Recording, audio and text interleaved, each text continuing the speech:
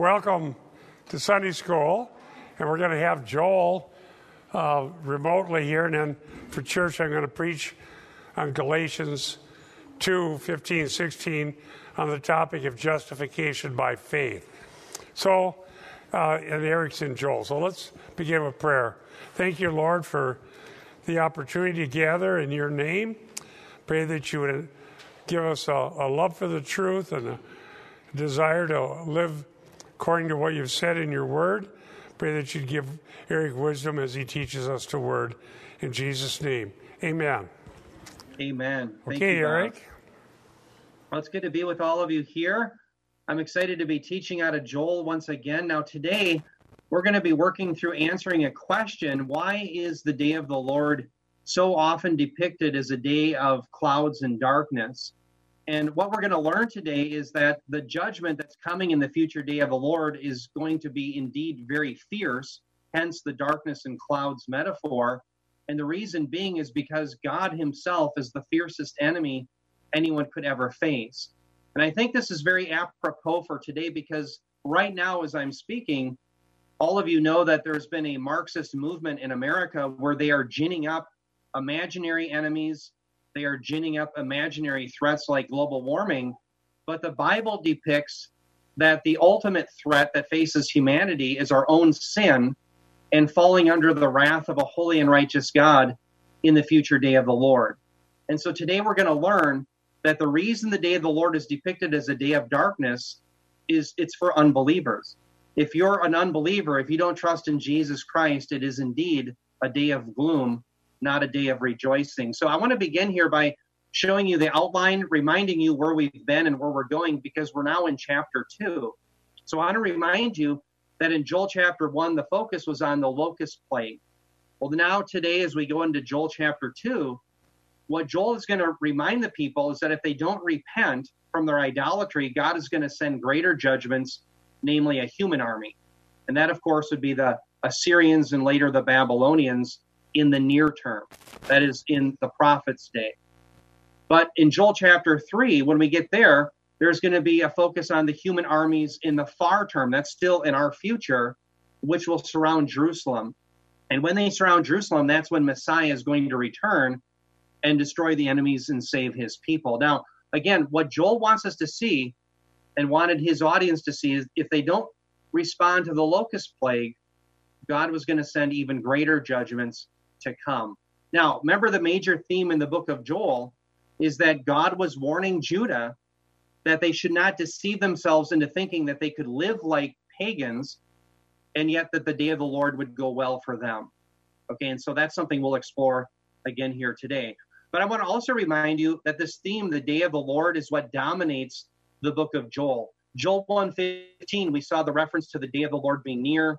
Joel 2:1, we saw the reference, that'll be today, by the way, the day of the Lord is coming. Then when we get to chapter 3, verse 14, we'll see that the day of the Lord is near. Now, the idea here is since the day of the Lord is all over the scriptures, and because you and I as believers are going to spend the vast majority of our existence in the eternal day of the Lord, I think it behooves us to understand what the day of the Lord is. And I think it behooves every person to be right with Christ before the coming of the day of the Lord. So let's begin and see how Joel talks about this coming human army. Listen to what he says. Very interesting. Joel 2:1-2. Joel said, "Blow a trumpet in Zion and sound an alarm on my holy mountain. Let all the inhabitants of the land tremble, for the day of the Lord is coming. Surely it is near. A day of darkness and gloom, a day of clouds and thick darkness. As the dawn is spread over the mountains, so there is a great and mighty people. There has never been anything like it, nor will there be again after it to the years of many generations."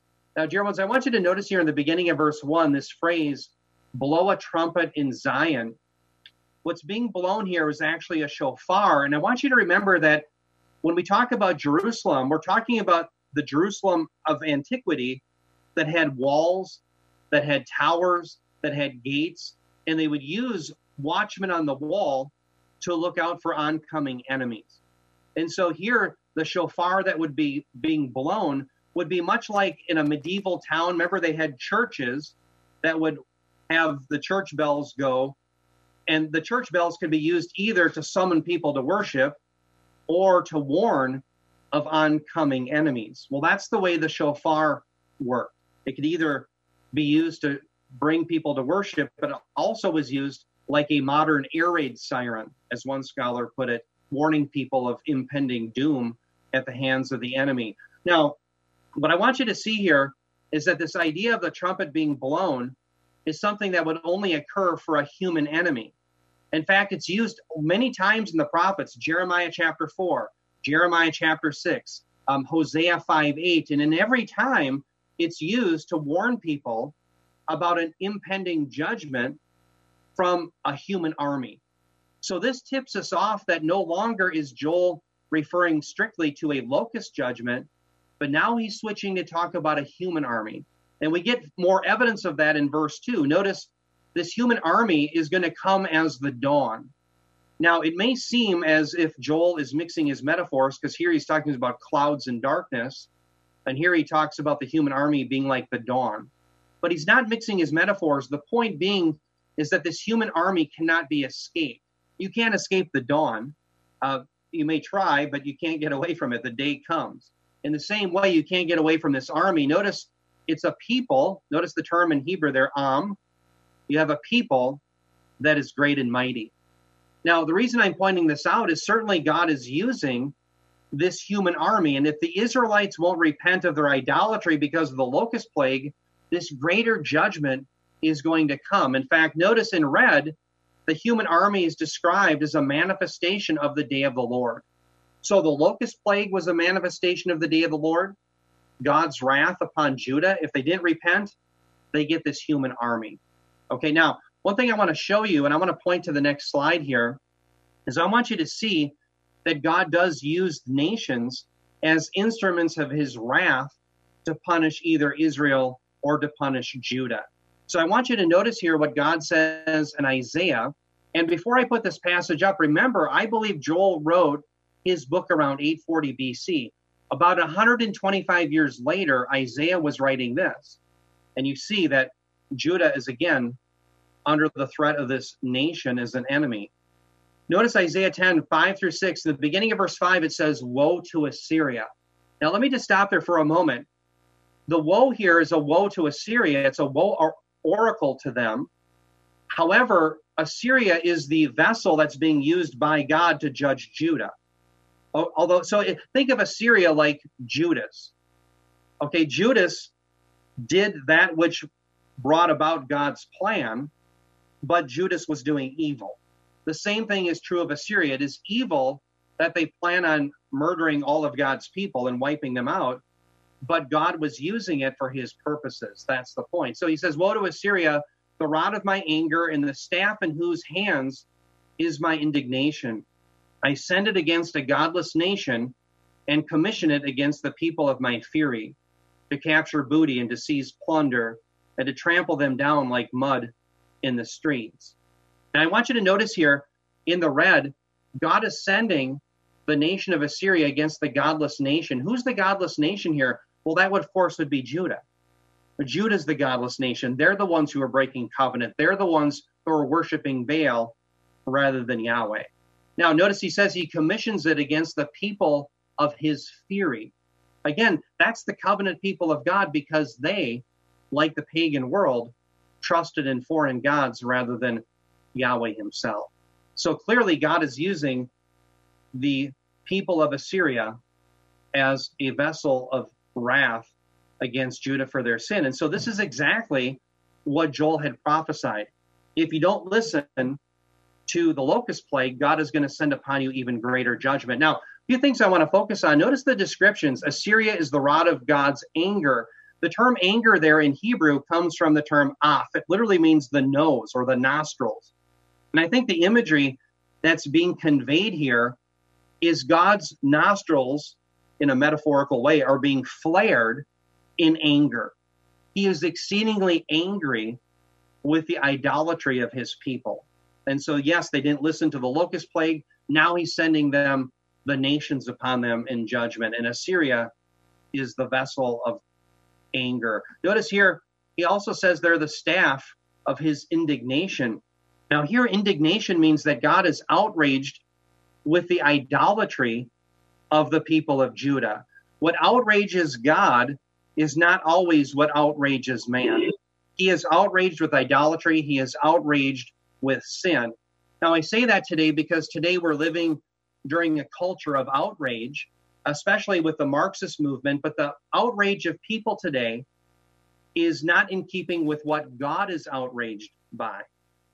So remember, there was a time in America where people were outraged with sin. They would be outraged by premarital sex, or they would be outraged with stealing and murder, abortion, all those things. But now the outrage has been turned to things that are not sinful. That which is sinful and outrages God is normalized and counted as beautiful, but that which is not a sin, like, for example, lately we've seen the idea that if you're born in suburbia, or if you're born wealthy, or if you actually own a business, somehow you're sinning. But the God of the Bible doesn't declare any of those things to be sin. Jesus Christ, who's the covenant lawgiver of the new covenant with his apostles, don't define you as being a sinner because you burn carbon. So there's a redefinition of what makes people outraged. What we learn from the day of the Lord is it behooves every person to have the same outrage that God does. We should be outraged with the things that God is outraged, namely, in particular, our own sin. So if the Israelites would have been outraged by their own sin and repented and turned to God, this judgment wouldn't come.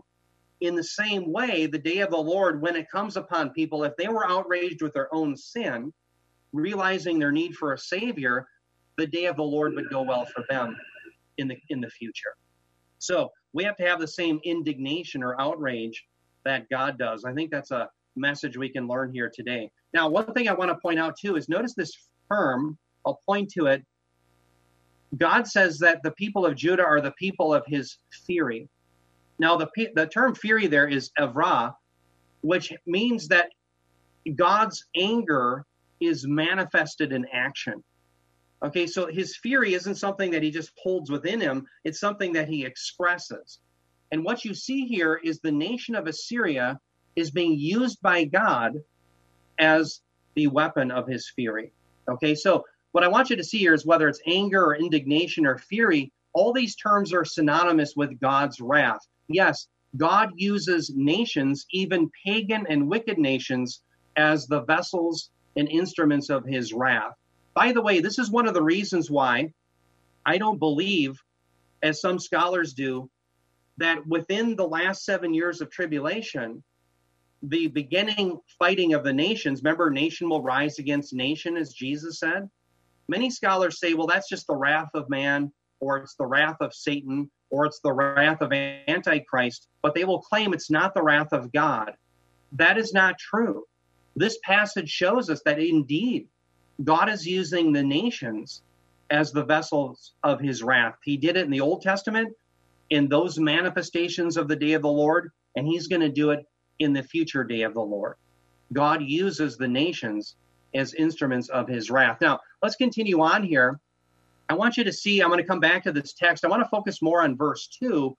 Notice the description of this day of the Lord. Again, the coming nations as judgments is the day of the Lord, just like the locust plague was a manifestation of the day of the Lord.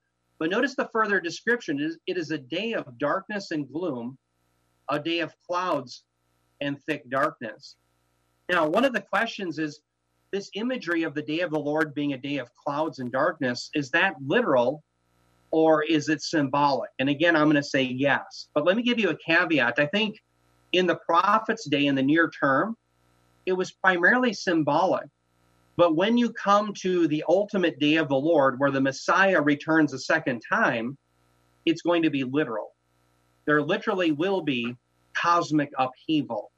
And one of the debates for many years, I remember when I was in seminary, the scholars that I were reading, they would say, well, the reason the day of the Lord is depicted as a day of darkness and gloom and clouds is because that is the phenomenological way a battle looks. In other words, it's the way that a city looks when it's being sacked. In antiquity and even today, you have dark clouds of smoke, and you have the armies pillaging one another. And so it's just a metaphor of battle in a sense, a description of battle. Well, I don't think that that's likely. I think much more likely is this description ties us to God's self-disclosure in his revelation at Sinai to the people of Israel. And I want to lay this out for you, because if that's true, the reason the day of the Lord is depicted as a day of clouds, darkness, and gloom isn't simply because the events of it are so traumatic. It's because God is so fierce. The one that we should fear is God. We don't fear circumstances. We don't fear literal clouds or anything like that. We fear God. And so this is bringing to remembrance the people of Israel that God can be the fiercest of enemies to those who don't believe and those who don't obey. So what I want to do is I want to lay out for you the imagery from the Old Testament that indeed the day of clouds and darkness links back to the Lord himself. That's what I want you to see. Now, I want to first turn to a psalm, Psalm 97. And the reason I want to turn there is here, this royal psalm actually is anticipating the day when the Lord returns and sets up his kingdom on the earth. So it's a glorious look at the future reign of Christ. However, Psalm 97 also refers to God in his revelation as a God who reveals himself in clouds, gloom, and darkness. Let me show you where this is stated. Psalm 97, verses 1 through 2. Notice it says, "The Lord reigns. Let the earth rejoice. Let the many islands be glad. Clouds and thick darkness surround him. Righteousness and justice are the foundation of his throne." So notice, first of all, dear ones, in verse 1, the great promise is one day the Lord is going to reign. In fact, this is a proleptic look at that, as if it's already occurred. Okay, so the Lord is reigning on the earth, and what does it lead to? It leads to great rejoicing. That will happen, by the way, in the future day of the Lord. But notice the description of God. The description of God here in verse 2 is that he is encompassed by clouds in thick darkness. Notice also his attributes, righteousness and justice, are the foundation of his throne, just like in Psalm 89:14. So I want to focus, though, in red. He's described as revealing himself in clouds and thick darkness. What's the backdrop to that? Well, that's how God revealed himself to the people of Israel at Sinai. And it created trembling and fear of the Lord. So I want you to turn your Bibles, if you will, to Deuteronomy chapter 4, verse 11. Please turn your Bibles to Deuteronomy chapter 4, verse 11. And the reason I want you to, again, turn to Deuteronomy chapter 4, verse 11, is because there Moses recounts how God revealed himself at Sinai. And you're going to see the same imagery. So again, this is all showing us that what should be feared in the day of the Lord is God himself. He's the fiercest enemy anyone could ever face. He's a real enemy for those who do not believe. Now again, turn to Deuteronomy 4, verse 11. Notice what it says there. This is Moses recounting for the Israelites what God did when he met them at Sinai. Moses says to the Israelites, he says, "You came near and stood at the foot of the mountain, and the mountain burned with fire to the very heart of the heavens. Darkness, cloud, and thick gloom. Then the Lord spoke to you from the midst of the fire.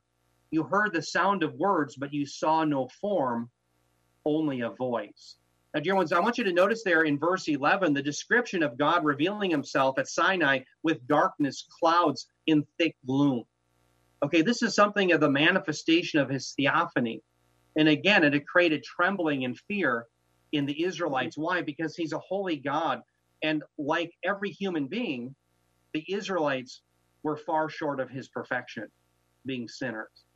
Okay, so again, this idea of God being wrapped in clouds of darkness and gloom is the idea of foreboding of sinners being in his presence. That's the idea. Now, I want you to see also that Jesus Christ is described often as being manifested in his theophanies in clouds of glory. He describes, or I should say the prophets describe Jesus, the Messiah, as having the same dignity as God the Father. Let me show you where this is. Daniel 7:13. Daniel 7, notice the reference to the clouds here. Daniel 7:13, it says, "I kept looking," Daniel says, "in the night visions, and behold, with the clouds of heaven, one like a son of man was coming." Now, notice this phrase, Son of Man. That is Jesus' favorite self-designation for himself. It's his favorite title that he uses for himself in the Gospels. Now, why does Jesus use the phrase Son of Man more than any other designation? You and I would probably use Son of God or Savior or something like that. Well, Jesus, I believe, is using Son of Man imagery to link us to this particular prophecy, that he is the one that has the right to rule and reign as the Messiah. And so ironically, Psalm 97 here is about when the Messiah reigns. Daniel 7 is about the same thing. Notice in Psalm 97, God is depicted with clouds and thick darkness. Here the Son of Man is depicted with the clouds of heaven. Okay, and what does this mean? Jesus is God. The Messiah is God, and he must not be trifled with either. Because as Bob showed us last week, one day every knee will bow and every tongue confess that he is Lord. You either do that now or you're going to do it later. So these clouds of glory, yes, they're beautiful to the people of God who have faith, but they create foreboding and an awesome fear in the enemies of God, those who don't belong to him. Now, let me continue on here and show you more of this imagery.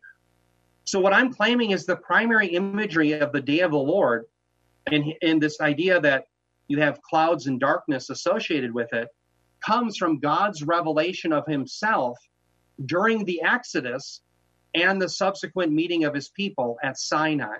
So I want you to see that even during the Exodus, as God brings his people out of Egypt, he uses the imagery of clouds in a theophany. He leads the people in a cloud. He protects them with a cloud. Notice what it says here in Exodus 14:19. It says, the angel of God who had been going before the camp of Israel moved and went behind them, and the pillar of cloud moved from before them and stood behind them. Now, I want you to see here, first of all, in the beginning of this verse, that there's a reference to the angel of God. I believe that that is a reference to the pre-incarnate Christ, the second person of the Trinity. Okay, now why do I say that? Well, I think this is synonymous with the angel of Yahweh. And we know even from the New Testament that Christ is the one who is depicted as caring for the people in the wilderness. We see this in 1 Corinthians 10. I think by implication, it's in John chapter 6. Remember, Paul talks about the rock was Christ that followed them in the wilderness. So certainly Christ is depicted by the New Testament writers as being the one who cared for the people of Israel in the wilderness. So the angel of God more than likely is a reference to the second person of the Trinity. All right. Now, how does he manifest himself? Well, notice it's a pillar of cloud. But it's not just a cloud that leads the people through the wilderness. Notice he's also a rear guard. Notice he stands behind them, meaning that he's also this powerful warrior that defends his people from the Egyptian army during the Exodus. And can you imagine the Egyptian army has faced many foes over the years, but there is not a greater foe that they could have ever faced other than the Holy One of Israel. He is the most frightening enemy that anyone could face. But here he's protecting the people, and it happens in a cloud. Now, I want you to see this cloud imagery then isn't just during the Exodus, but it happens subsequently when you come to Sinai. Turn your Bibles to Exodus 19:9. Please turn your Bibles to Exodus 19:9. I want you to turn there because there, God is going to reveal himself with a thick cloud. And you're going to see that this ends up creating fear in the people. Exodus 19:9. Please turn your Bibles there. Exodus 19:9. Let me read that off my notes. Again, Exodus 19, verse 9. And again, you're going to see now that they're at Sinai, God reveals himself on the mountain with clouds and darkness. Exodus 19:9. Here's the Lord speaking to Moses. It says, the Lord said to Moses, behold, I will come to you in a thick cloud, so that the people may hear when I speak with you, that they may believe you also forever. Then Moses told the words of the people to the Lord. So here God is declaring that he's going to reveal himself what? In a thick cloud. Now, if you have your Bibles open, please turn one chapter ahead to Exodus 20, verse 18. I want you to see what this revelation creates. I'm also going to show you some additional theophany imagery of lightning and thunder that happens at Sinai. This is all literal. These things were seen. Turn to Exodus 20, verse 18. Exodus 20:18, if you've turned there, notice it says, all the people perceived the thunder and the lightning flashes and the sound of the trumpet and the mountains smoking. And when the people saw it, they trembled and stood at a distance.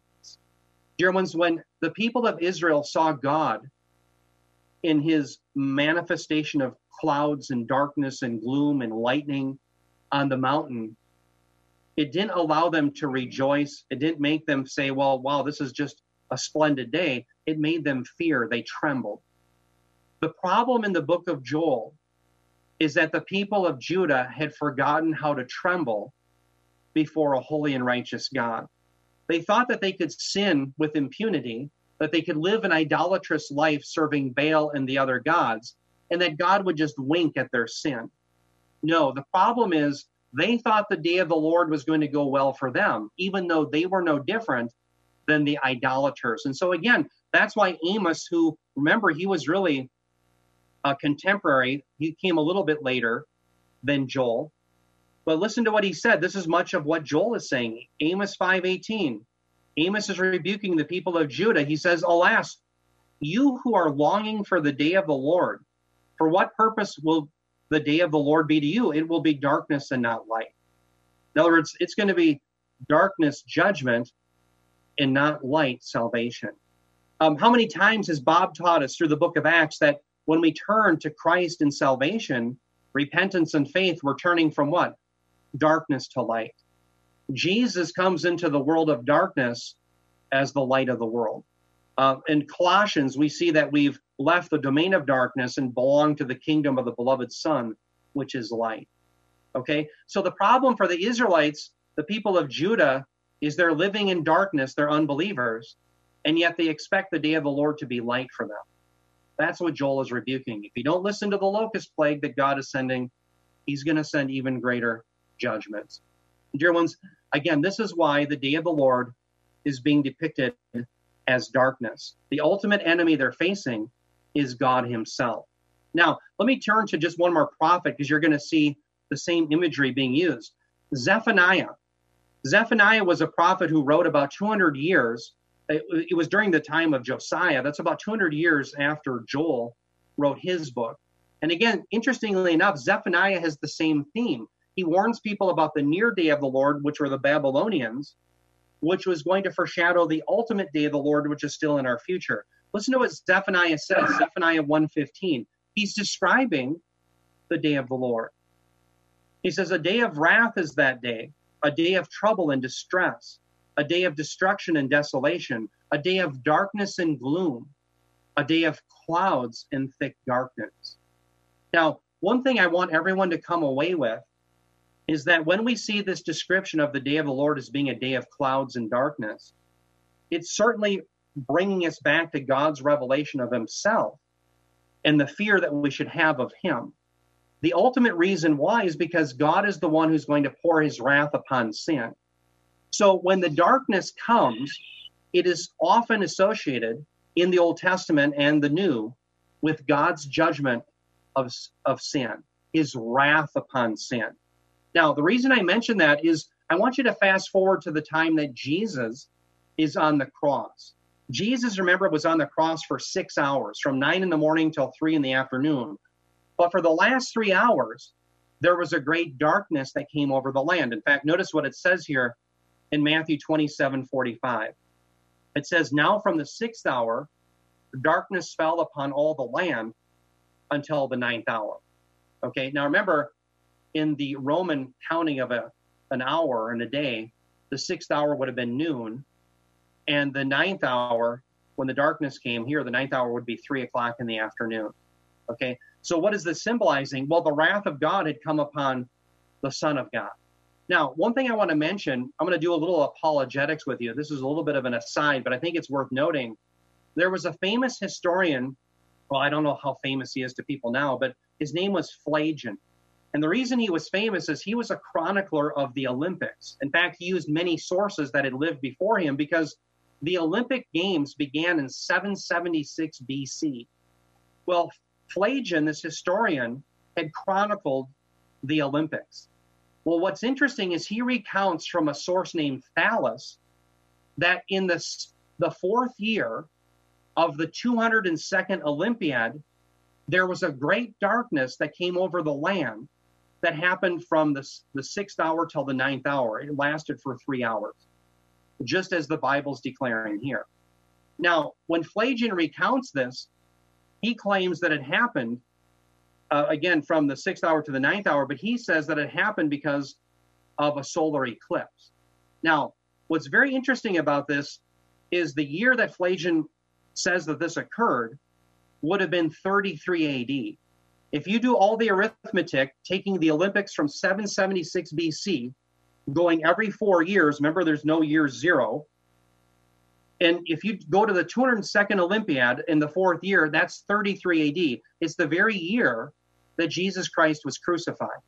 So the very year that Jesus Christ was crucified, and the Bible says that there was darkness for 3 hours, Pelagian, a secular historian, is saying the same thing. In fact, Pelagian said that darkness was so profound that as the people came out at noon, they could see the stars in the heavens.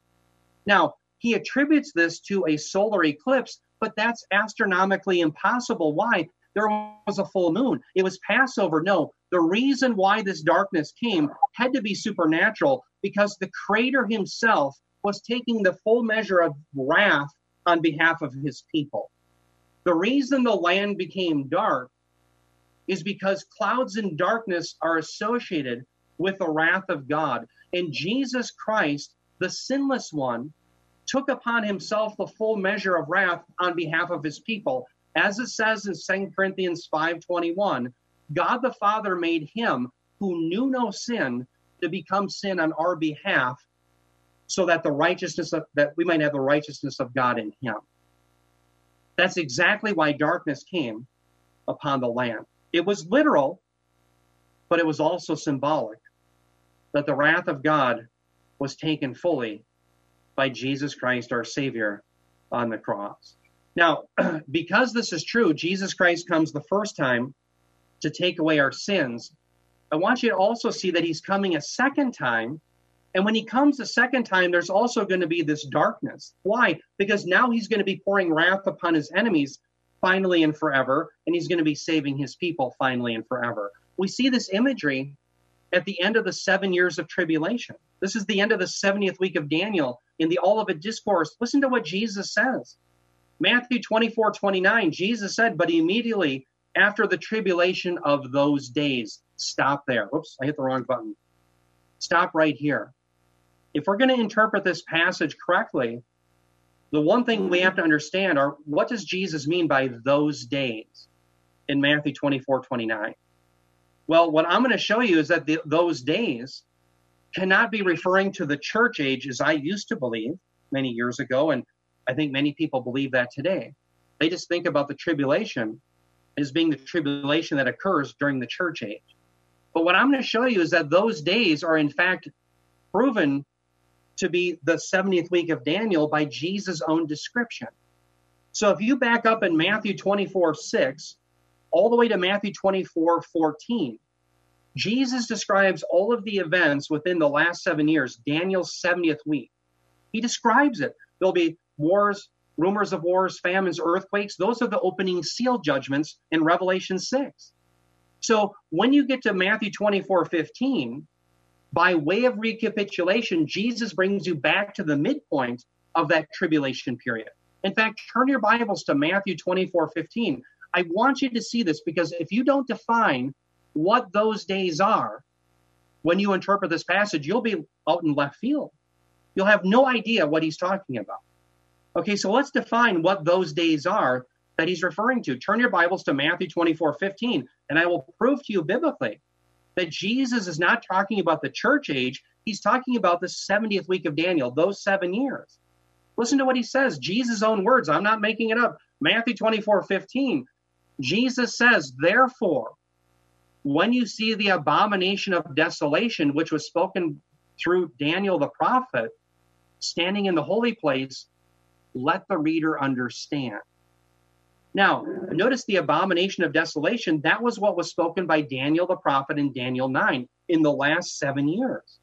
That's what happens at the midpoint when the Antichrist sets himself up in the temple and declares himself to be God. In fact, there's a parenthetical statement in Matthew 24:15 where Matthew says, let the reader understand. In other words, the readers to say, yeah, that's in Matthew chapter 9. This is about the last 7 years. That's the point. Jesus isn't talking about the church age. So what he's talking about is at the end of that 7-year period, what's going to happen? The sun will be darkened, and the moon will not give its light, and the stars will fall from the sky, and the powers of the heavens will be shaken. Now, where in the world is Jesus borrowing this imagery of the sun being darkened and the moon not giving its light? It comes from Joel. It happens 9 times in the Old Testament. It happens in Isaiah 13. It happens in Isaiah 24. It happens in Ezekiel 32. It happens, though, first in the book of Joel. 3 times. Joel chapter 2 twice, and then again in Joel chapter 3. Joel was the first prophet to ever talk about one day the sun being darkened and the moon not giving its light. And so all of the judgments that ever happened in history in the prophet's day never came up to this. It was symbolic. But in Jesus' day, when he returns at the end of this time period, the 7 years, there's going to be these cosmic upheavals, and darkness will return to the land, not because Jesus is taking the wrath of God for his people, but because he is pouring his wrath upon the enemies that are surrounding Jerusalem. Jesus, dear ones, is describing the same thing we're going to be studying in Joel chapter 3. Joel chapter 3 and Jesus, Matthew 24:29 are saying the same thing. That when he returns, when the enemies surround Jerusalem, you're going to have this cosmic upheaval because the Messiah, the ultimate warrior, is coming back to defeat his enemies. Dear ones, the clouds of darkness and gloom associated with the day of the Lord are precisely because Jesus Christ is the same God that was revealed at Sinai, who is fierce to those who don't believe and those who don't obey. That's the point that the biblical writers want us to see. Okay, now let me show you this day of the Lord concept in the timeline, and I'm just going to keep filling this in because it's going to dawn on us more and more what the day of the Lord is like. Again, Joel, in the beginning, chapter 1, he declared that in 840 BC, that's when I think he wrote this, the locust plague was a manifestation of the day of the Lord. And if the people of Judah wouldn't repent from that, God would send even greater judgments. And sure enough, that's what happened. The enemy, the human armies that were to be the enemies of Israel, came in both the Assyrians in 722 and the Babylonians in 586 BC, respectively. Again, let me point to the timeline. Judah didn't repent when the locust plague came. That's Joel 1. Joel chapter 2, he's going to send even greater judgments. That's what we're reading about now. The Assyrians and the Babylonians coming. Okay, now fast forward to the coming of Christ. The first coming of Christ, I'm just symbolizing by the cross. Jesus Christ lives a perfect life for his people so that by faith we can have his righteousness. He dies on the cross to absorb the full measure of God's wrath on our behalf so that we can have the forgiveness of sins. He ascends into the heavens. He reigns from the throne room of God, seated at the right hand of the Father, and he sent the Spirit. And when he sends the Spirit at his first advent, this ushers in what? The last days. We're going to be reading about that at the end of chapter 2 of Joel. It's all about the last days. If we don't understand what Joel is saying, it's hard for us to understand how the New Testament writers use it. So the last days are inaugurated by Jesus Christ's first coming. Now, notice this time period. How long do these last days last? Also referred to as the time of the Gentiles. You can also refer to it as the church age. But it's also referred to as the last days. Well, how long will they last? We don't know. Because imminently what's going to come is that last 7 years from Daniel 9 that I was talking about. Now, again, my timeline isn't to scale, so I apologize for that. But this is denoting the last 7 years. And it begins again with the rapture of the church. Jesus Christ in John 14 and 1 Thessalonians 4, 16 through 17 declares that he's coming to bring his people to be where he is. He's going to raise us up. He's going to give us a resurrection. And when we're raised, we're going to celebrate the marriage to Christ. We're the bride, he's the groom for 7 years. Interestingly enough, in antiquity in Israel, how long would they celebrate their weddings for? Well, 7 days. Well, we're going to be doing that in the 70th week of Daniel, while God pours out his wrath upon the earth for this entire period. At the end of the period, Jesus Christ comes. You have the cosmic upheaval. The sun will be darkened, the moon will not give its light, and the stars will fall. You'll have a cosmic upheaval, and then the Lord Jesus descends with the saints and the angels, and he destroys the enemy surrounding Jerusalem. During this period, this is the beginning right here of what we refer to as the broad day of the Lord. It begins with the rapture, because after that, the wrath comes. But here, when Jesus returns with the saints to judge the enemy surrounding Jerusalem, that's the narrow day of the Lord. What Jesus was describing in Matthew 24:29, what Joel is describing when we get to Joel chapter 3. There are no signs that will tip you off as to when the broad day of the Lord will come, but there are many signs within the last 7 years to tip people living in that period off as to when their redemption comes and the Messiah will set up his kingdom that will last for 1,000 years on the earth. So what I want you to see then is Joel chapter 1, locust plague. Joel chapter 2, destruction by the hands of the physical enemies of God, the nations. Joel chapter 3, the ultimate day of the Lord, the narrow day of the Lord, where the Messiah comes and reigns. Joel chapter 1, Joel chapter 2, Joel chapter 3. And again, each of them is accompanied by darkness and by the clouds of wrath. Why? Because it is all manifestations of God's wrath against sin. So what should we do? Oops, I hit the wrong button. Sorry about that. Well, I want to take the words from the Apostle Peter. What must we do in light of the fact that this day of wrath is coming in the future? Well, we have to flee to Christ. That's Peter's point from Pentecost. What I'm citing to you here from Acts 2:20 through 21 is the very first sermon that was ever preached to the church, as it were. It's preached by the Apostle Peter. And what he's preaching here is a message to turn to the Lord. And by the way, the reason why this is in all caps is because it's from Joel. In fact, as Peter cites us, it's from Joel 2:28 through 32, the longest uninterrupted quotation of an Old Testament passage by a New Testament writer in the entire New Testament. And so listen to what he says. Remember, Peter begins by talking about Joel 2:28, that it was fulfilled when men were hearing other men speaking in their native language by the handing out of the tongues. He said, this is what Joel prophesied when he said, in the last days, God would send his spirit upon all mankind. He would pour it out. And the young men would see visions. The old men would have dreams, etc. He talks about this prophesying.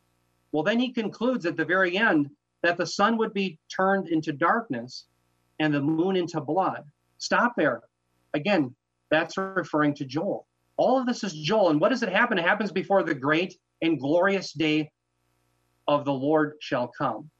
Now, what's that referring to? It's referring to the narrow day, the last day where Jesus comes and defends Israel against the enemies of God. And notice Peter's conclusion, verse 21. He says, and it shall be that everyone who calls on the name of the Lord will be saved. The rest of Peter's sermon is dedicated to proving that Jesus is the name of the Lord that you should call on. Dear ones, the greatest threat that humanity faces is, in fact, the day of the Lord, and Jesus Christ is the most formidable enemy. Now, I say that because lately there have been Marxist organizations in America and really a movement in our culture to find enemies where no enemies exist. And one of the enemies that are being created are actual races. There are certain people, just because they're born a certain color, are now people's enemies. That's all because of Marxism. Let me explain why. And then I want to talk about how there ultimately are only two races. Right now, what we have is a ginned up divide between different races in America. And the way this comes about is, remember, the Marxist dream is to build a kingdom on earth, a utopia, by taking from the haves and giving to the have-nots. The haves they called the bourgeoisie, the business owner, and the have-not was the proletariat, the worker. That's how Marx conceived. And what he thought is that this battle would go back and forth and it would create a synthesis over time, and one day a utopia. Bob has talked about the spiritual version of that with Hegel. Okay, well, what happened is in the 1920s, when Marxists came to Europe, they couldn't understand why in America the haves and the have-nots were getting along so well. In other words, there wasn't this radical warfare between the bourgeoisie and the proletariat. So to gin up hatred and division, they came up with a plan all the way back in the 1920s to break people according to race, class, gender. You're going to have a have race and a have not race. You're going to have a have gender and a have not gender. The have gender is the heterosexual, the have nots are the homosexual. Okay? And so they're always going to divide people that way. By the way, homosexuality is a sin.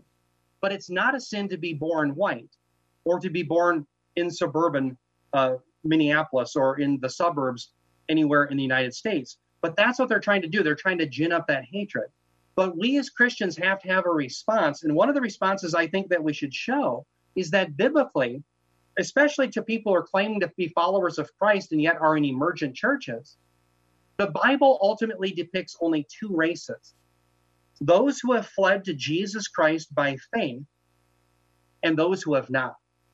And those who have not are going to suffer the greatest wrath against the fiercest enemy that anyone could ever face, a real enemy, the Lord Jesus Christ. But those who flee to Jesus Christ are going to have the forgiveness of sins, and it doesn't matter what your race is. It doesn't matter where you're from. It doesn't matter all the things that the left claims matter. What matters is if you have faith in the Lord Jesus Christ. So why should we have faith in Christ? Because Christ, as the second person of the Trinity, existed as God and with God from all eternity. At a point in time, he humbled himself and became a man, and he lived the perfect life that none of us could. So that by faith in him, his righteousness could be clothed upon us so that we could stand before this holy and righteous God. But this Jesus, as we talked about earlier in Matthew 27, also took upon himself the full measure of God's wrath, signified by the darkness coming upon the land. And he did that so that he, the just, could pay off our debt to bring us, the unjust, to God. The proof that Jesus accomplishes, the proof that he gives us forgiveness of sins by what he did for us, is seen by the fact that on the third day after his death, he was bodily raised from the dead. This Jesus also bodily ascended into the heavens, where he's seated at the right hand of God, where he's reigning and ruling, but he's coming again to bring his kingdom to earth. And he's going to come and bring salvation for his people finally and forever, but he's coming to bring darkness and wrath upon his enemies. Yes, the day of the Lord will be the worst time period unbelievers will have ever faced. And the only way out, as Jesus commands, is to repent and to believe the gospel. If people will trust upon the Lord Jesus Christ, he has promised them the forgiveness of sins, and he has promised them everlasting life. Then the day of the Lord is going to be a time of joy. It'll be the dawning of a beautiful day. But if people don't repent and they don't come to Christ, if they're not indignant with the things that God is indignant with, if they're going to follow Karl Marx, if they're going to follow Buddha, if they're going to follow any other religion, the day of the Lord will mean that they will face the fiercest enemy that anyone ever could, the Lord Jesus. Let's bow our heads in prayer, and then I'm going to take some questions. Heavenly Father, Lord, we do thank you for the fact that you've made it clear in your word what we must do to escape this coming wrath, that we have to have faith in your Son, that through him we can have everlasting life, the hope of a glorious kingdom. And I do pray, Lord, as the society darkens and as people redefine what is moral and immoral, call good evil and evil good, that we as believers would stand for your truth, that we would be salt and light, but that we'd also never get discouraged, that we would persevere and know that our redemption draws nigh. I do pray for my brothers and sisters in this regard. In Jesus' name we pray. I also pray for Bob for his message, Lord, that we would hear afresh the importance of salvation by faith alone from the book of Galatians. We pray that you'd open our ears, and if anyone doesn't know you today, that they would hear those words, that they would repent and come to faith. In Jesus' name we pray. Amen. All right. Amen. Well, I'll open it up for questions here. I'm going to see if I can get the video going over here.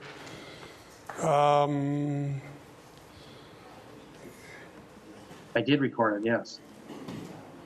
I have to stop. Yeah, you recording. recorded it. Let's see if we can get the other video going here. Well, maybe I should record the questions and answers too. I don't know. Yeah, keep it recording, but if you could take the PowerPoint down Roger. and get another screen open for another. How do I do that, by the way? Let's see. I I don't gotta know. stop sharing. Let's see. Oh, here it is. I know how to do it. There we are. How's that? We're here. Sorry, you get to see more of me. Eric, I'm glad you talked about those two races. There's a verse that I think we should all turn to. Yeah. 1 Corinthians 15:22, because I was thinking about that too. Yeah. Because there's so much acrimony now going on. And 1 Corinthians 15:22 is a verse I want everybody to turn to. Amen. You need to know these verses. We need to look at things biblically. Amen. The world is really hostile toward Christianity, toward the church, and is feeding us wrong categories. Okay? Now, 1 Corinthians 15:22. Let me read that verse. For as in Adam all die, so also in Christ all will be made alive. There's those categories that Eric was talking about. See, the whole human race is descended from Adam. Jesus Christ is unique, as Eric preached, because of being fully human, fully God, virgin born. Amen. But since Christ came, died for sins, ascended into heaven, in the beginning of the church age on Pentecost, we have the possibility for those who believe in him to be in Christ. Okay? Amen. What do we have to do to be in Adam? Be born. What do we have to do to be in Christ? Born again. To be born again. Now that's what matters to us. That's what matters in eternity. As far as nations and races of people on the earth, as we've been seeing in Genesis, when I've been in Acts, I've also gone back trying to build a biblical worldview from Genesis, and we see that God drew out the boundaries of the nations, okay? And that the different peoples and nations and ethnicities of persons on the face of the earth are part of the diversity that God intended. Amen. But all of those persons are in Adam, okay, the federal head of the human race. In Adam, all die. Adam's sin plunged the whole human race into being in a state of alienation from God. Amen. And so to change that, we need to be in Christ.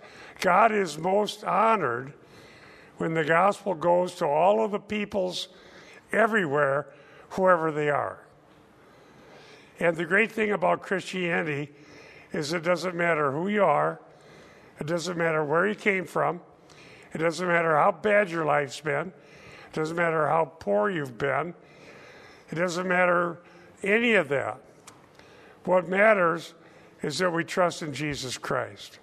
Amen. And then we have eternal life.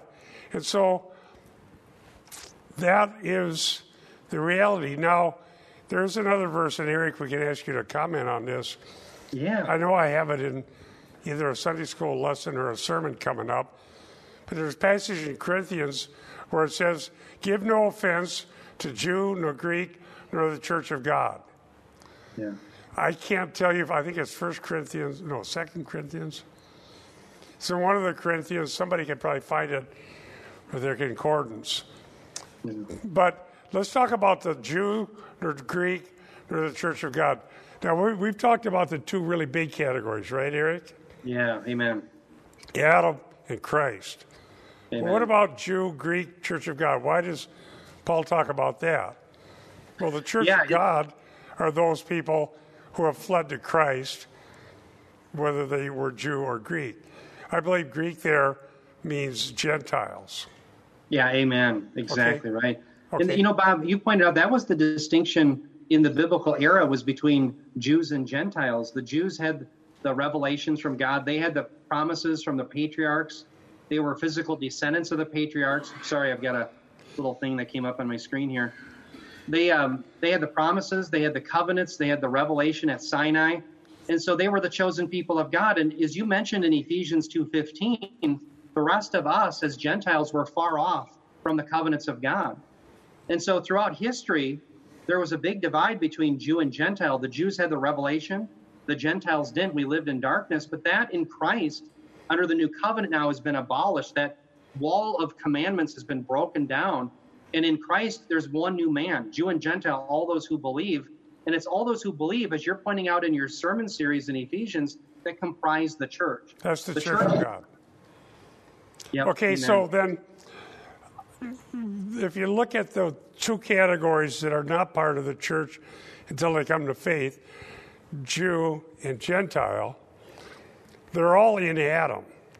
Amen. Okay, but why does Paul make those two categories, whereas in 1 Corinthians, three categories, Jew, Greek, Church of God, 1 Corinthians 15:22, just the two. And I believe that that's more evidence for our premillennial and pre-tribulation view, and that there are still promises to the Jews. Oh, very good. Okay, otherwise why even break them out? Right. Okay, right. but there's still a category of people who are the root that support the tree, who are the descendants of Abraham in the flesh, to whom have been given promises.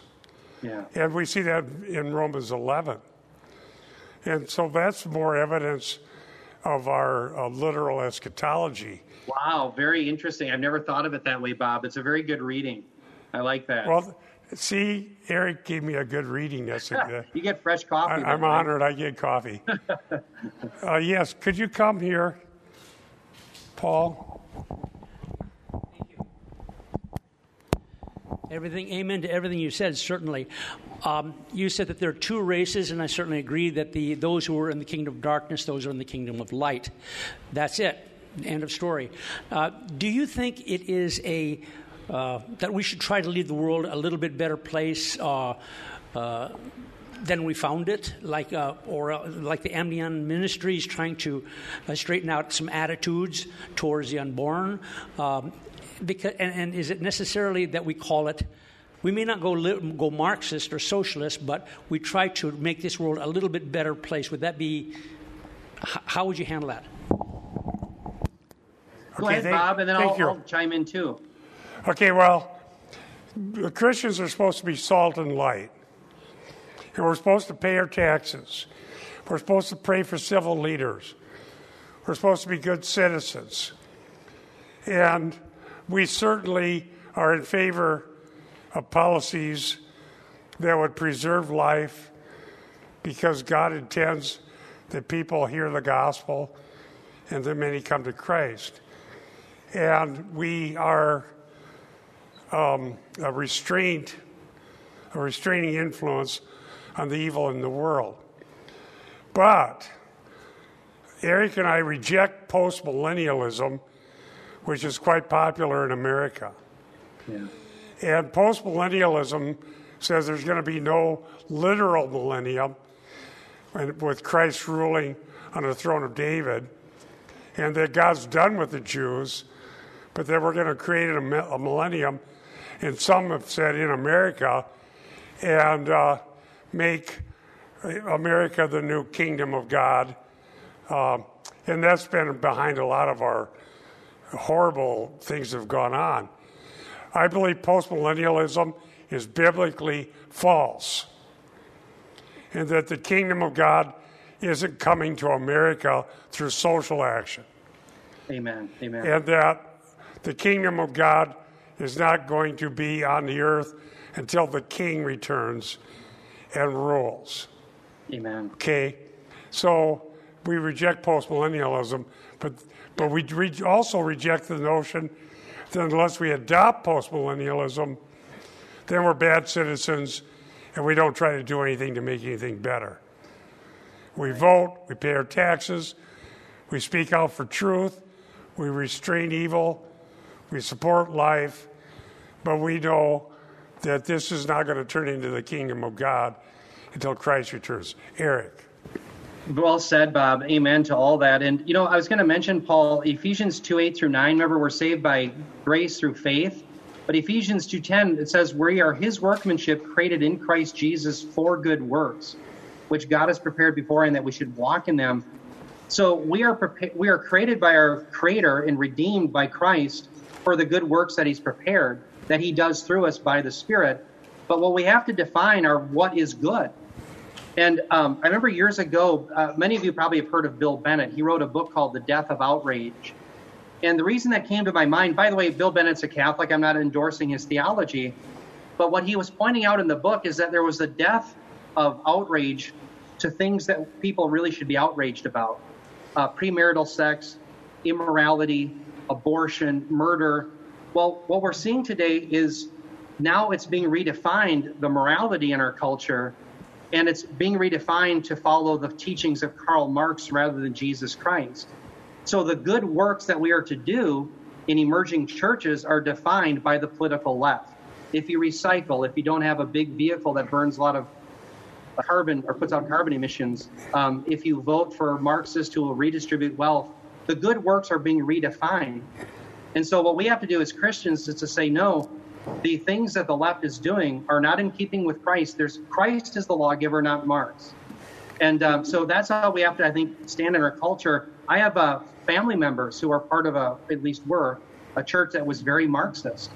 And we have to point out that, no, those good works, following Karl Marx will not lead you to good works. Following Jesus Christ and his commands and his admonitions under the new covenant, they do lead to good works. So, thank you, Eric. We're out of time, and I would point out that Marxism is very popular in America right now. Yeah. Has promoted just about everywhere. And learn your history. It doesn't hurt to know history. I wrote a book about the emergent church and how their philosophy comes from Hegel, who was the one who inspired Marx. Okay? They think everything's going to evolve into heaven on earth by people getting involved with their good as they define it. And, of course, they have no ground for defining anything because they don't believe the Bible is the Word of God. And so, yes, we need to know what's going on. And yet, we're not claiming that by being conservatives, the kingdom is going to come to earth. Right. We're not claiming that. We're trying to restrain evil. We vote. We pay our taxes. We do what we can to be good citizens in the world where God put us. And we preach the gospel so people can escape from the wrath of God. And so, thank you for teaching us, Eric. Thanks, and Bob. We've run out of time here. And, God bless everybody. Yeah. Thank you, Eric. Good to see you. We'll see you all upstairs this Communion Sunday. I'll see you in a bit.